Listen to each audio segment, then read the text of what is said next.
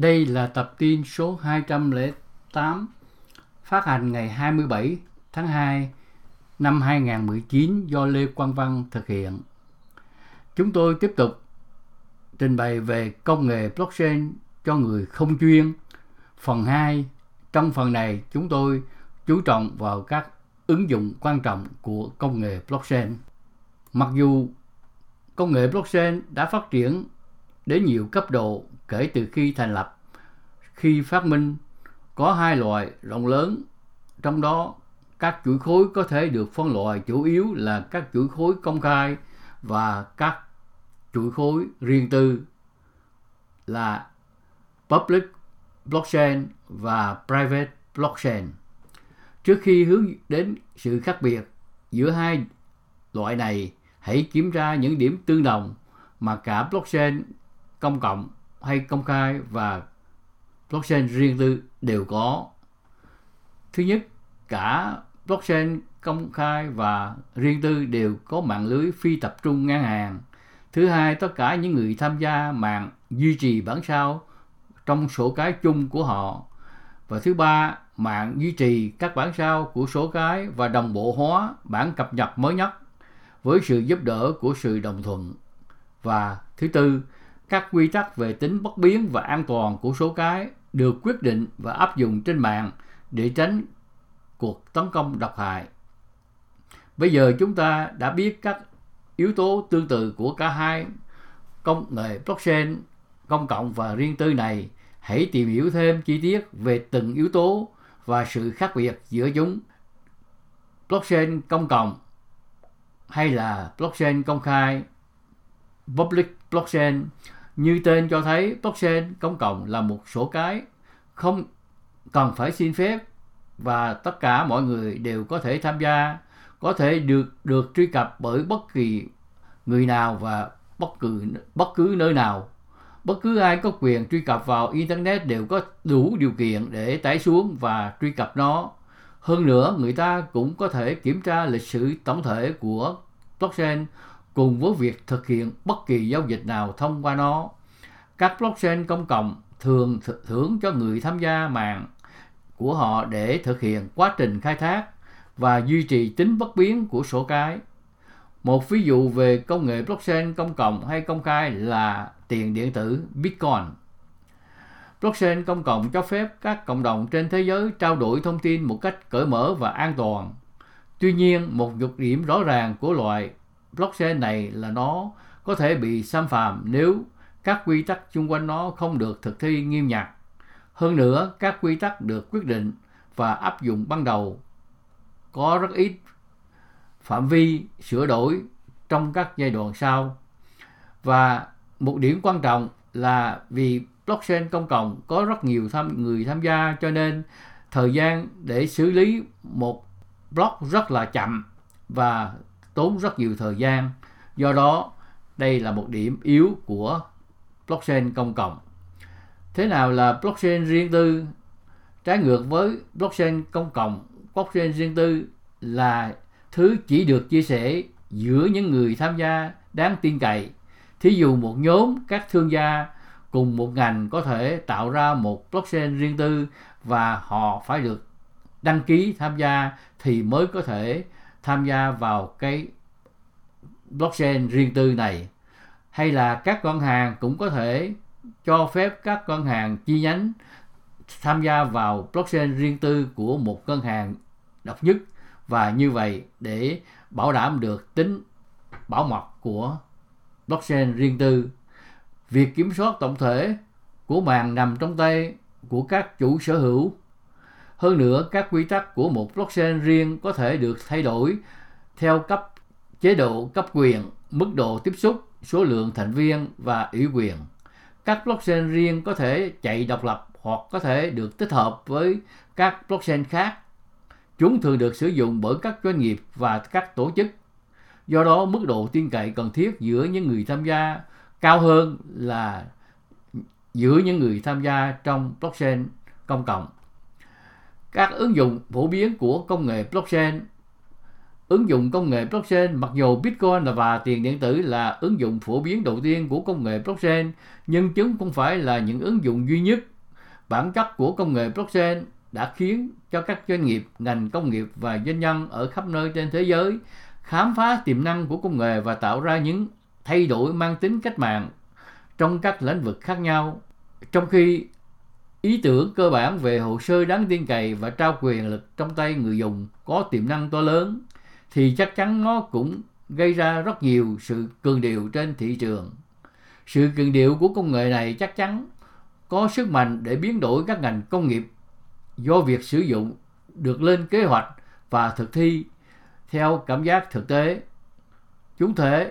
Chúng ta hãy tách lúa mì ra khỏi vỏ và tìm hiểu cách blockchain có thể hữu ích trong việc triển khai thực tế. Thực ra có rất nhiều lĩnh vực, từ tài chính, thương mại cho đến chăm sóc sức khỏe, đến quốc phòng, đến giáo dục, đến giao thông vận tải, đến giao tiếp hàng ngày, tất cả đều có thể là lĩnh vực mà công nghệ blockchain có thể được áp dụng. Chúng tôi trong tập tin này chỉ có thể trình bày một số ứng dụng cơ bản và quan trọng, và do đó chúng tôi sẽ lần lượt trình bày cùng các bạn. Thứ nhất là hợp đồng thông minh. Các doanh nghiệp khác nhau đối phó với nhau để trao đổi dịch vụ hay sản phẩm. Tất cả các điều khoản cho và nhận được ký bởi các bên liên quan dưới dạng thỏa thuận hoặc hợp đồng. Tuy nhiên, các hợp đồng dựa trên giấy tờ này dễ bị lỗi và gian lận, thách thức yếu tố tin cậy giữa các bên và làm tăng rủi ro. Blockchain mang đến một giải pháp tuyệt vời cho vấn đề này thông qua hợp đồng thông minh Smart Contract. Hợp đồng thông minh thực hiện các chức năng tương tự như thỏa thuận trên giấy. Yếu tố khác biệt là hợp đồng thông minh là đây là một kỹ thuật số cũng như tự thực hiện trong tự nhiên.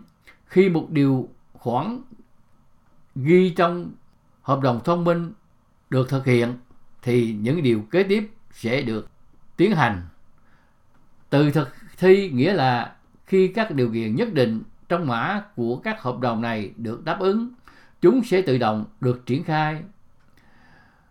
Ethereum, một nền tảng công nghệ blockchain mã nguồn thuộc thế hệ 2, đã giới thiệu các hợp đồng thông minh trong hệ sinh thái blockchain.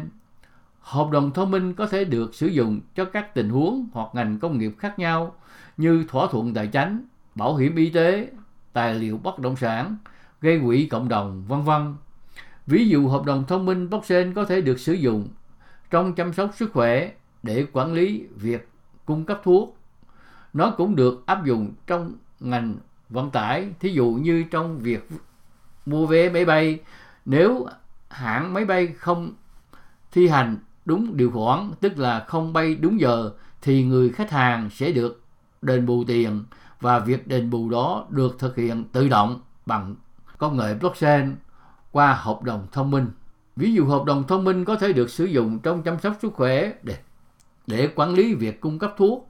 Sau khi tên và số lượng thuốc được chuyển từ các công ty sản xuất để được chuyển đến dược sĩ, một hợp đồng thông minh với tất cả các dữ liệu hợp lệ như thông tin của thuốc, số lượng cung cấp, v.v.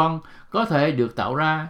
Hợp đồng thông minh này sẽ chịu trách nhiệm quản lý các mục của toàn bộ chuỗi cung ứng giữa các trung tâm khác nhau. Vì hợp đồng thông minh hoạt động trên một số điều kiện xác định, không ai có thể thay đổi chúng hoặc thực hiện bất kỳ thay đổi nào trong hợp đồng mà không có sự đồng thuận của các bên. Do đó, hợp đồng thông minh đảm bảo sự tin cậy và tính xác thực của thuốc trong trường hợp này. Ứng dụng kế tiếp là bầu cử chính phủ. Bất kể cuộc bầu cử chính phủ an toàn được thực hiện như thế nào, cơ hội gian lận thông qua các thành phần chống đối xã hội luôn luôn tồn tại. Hệ thống bỏ phiếu hiện tại phụ thuộc vào xử lý thủ công và tin tưởng. Ngay cả khi vi phạm an ninh và gian lận được loại bỏ, cơ hội của các lỗi thủ công không thể bị bỏ qua. Trong những trường hợp như vậy, giải pháp tốt nhất là tự động hóa quy trình tổng thể với sự trợ giúp của các hợp đồng thông minh dựa trên công nghệ blockchain.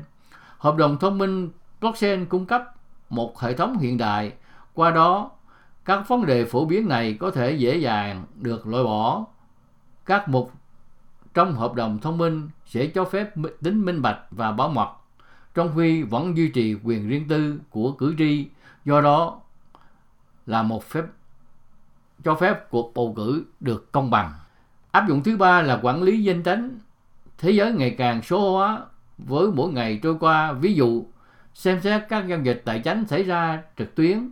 Bạn có thể dễ dàng đăng nhập hoặc bằng thông tin đăng nhập và mã bảo mật để truy cập vào tiền của mình.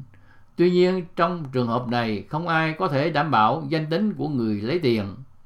Nếu tên của người dùng và mật khẩu của bạn bị ai đó truy cập một cách bất hợp pháp, tức là bị hack, không có cách nào để đảm bảo tiền của bạn.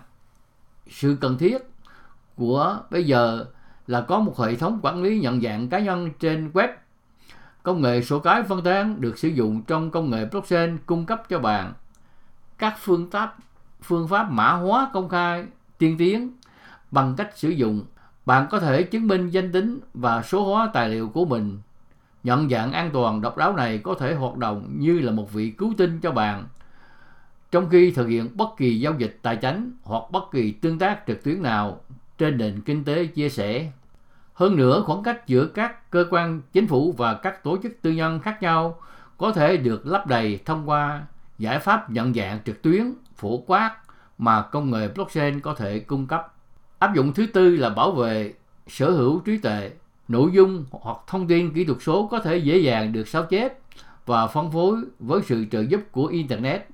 Do đó, mọi người từ khắp nơi trên thế giới nắm giữ quyền sao chép và sử dụng nó mà không cung cấp tín dụng cho nhà sản xuất hay là tác giả của văn phẩm, của đồ họa, của bản vẽ. Có luật bản quyền để bảo vệ các vấn đề như vậy, nhưng trong kịch bản hiện tại, các luật này không được xác định một cách thích hợp theo các tiêu chuẩn chung toàn cầu. Có nghĩa là bất kỳ luật nào có giá trị ở Hoa Kỳ có thể không đúng ở Úc hay là ở Trung Quốc. Ngay cả khi có bất kỳ bản quyền nào được áp dụng cho bất cứ tài sản trí tuệ nào, mọi người vẫn dễ dàng mất quyền kiểm soát dữ liệu của họ và chịu các điều khoản tài chính. Với sự hỗ trợ của công nghệ blockchain, tất cả các bản quyền có thể được lưu trữ dưới dạng hợp đồng thông minh. Điều này sẽ cho phép tự động hóa trong các doanh nghiệp cũng cùng với việc tăng bán hàng trực tuyến, do đó loại bỏ rủi ro phân phối lại. Blockchain cho đăng ký trí tuệ nhân tạo sẽ giúp các tác giả, chủ sở hữu hoặc người dùng có được sự rõ ràng về bản quyền của họ. Khi họ đăng ký công việc trực tuyến, họ sẽ sở hữu bằng chứng chống giả mạo, vì công nghệ blockchain là bất biến về bản chất. Bất kỳ mục nhập nào được lưu trữ trên blockchain đều không thể thay đổi hoặc sửa đổi. Chủ sở hữu của tác phẩm sẽ có toàn quyền đối với quyền sở hữu cũng như quyền phân phối nội dung.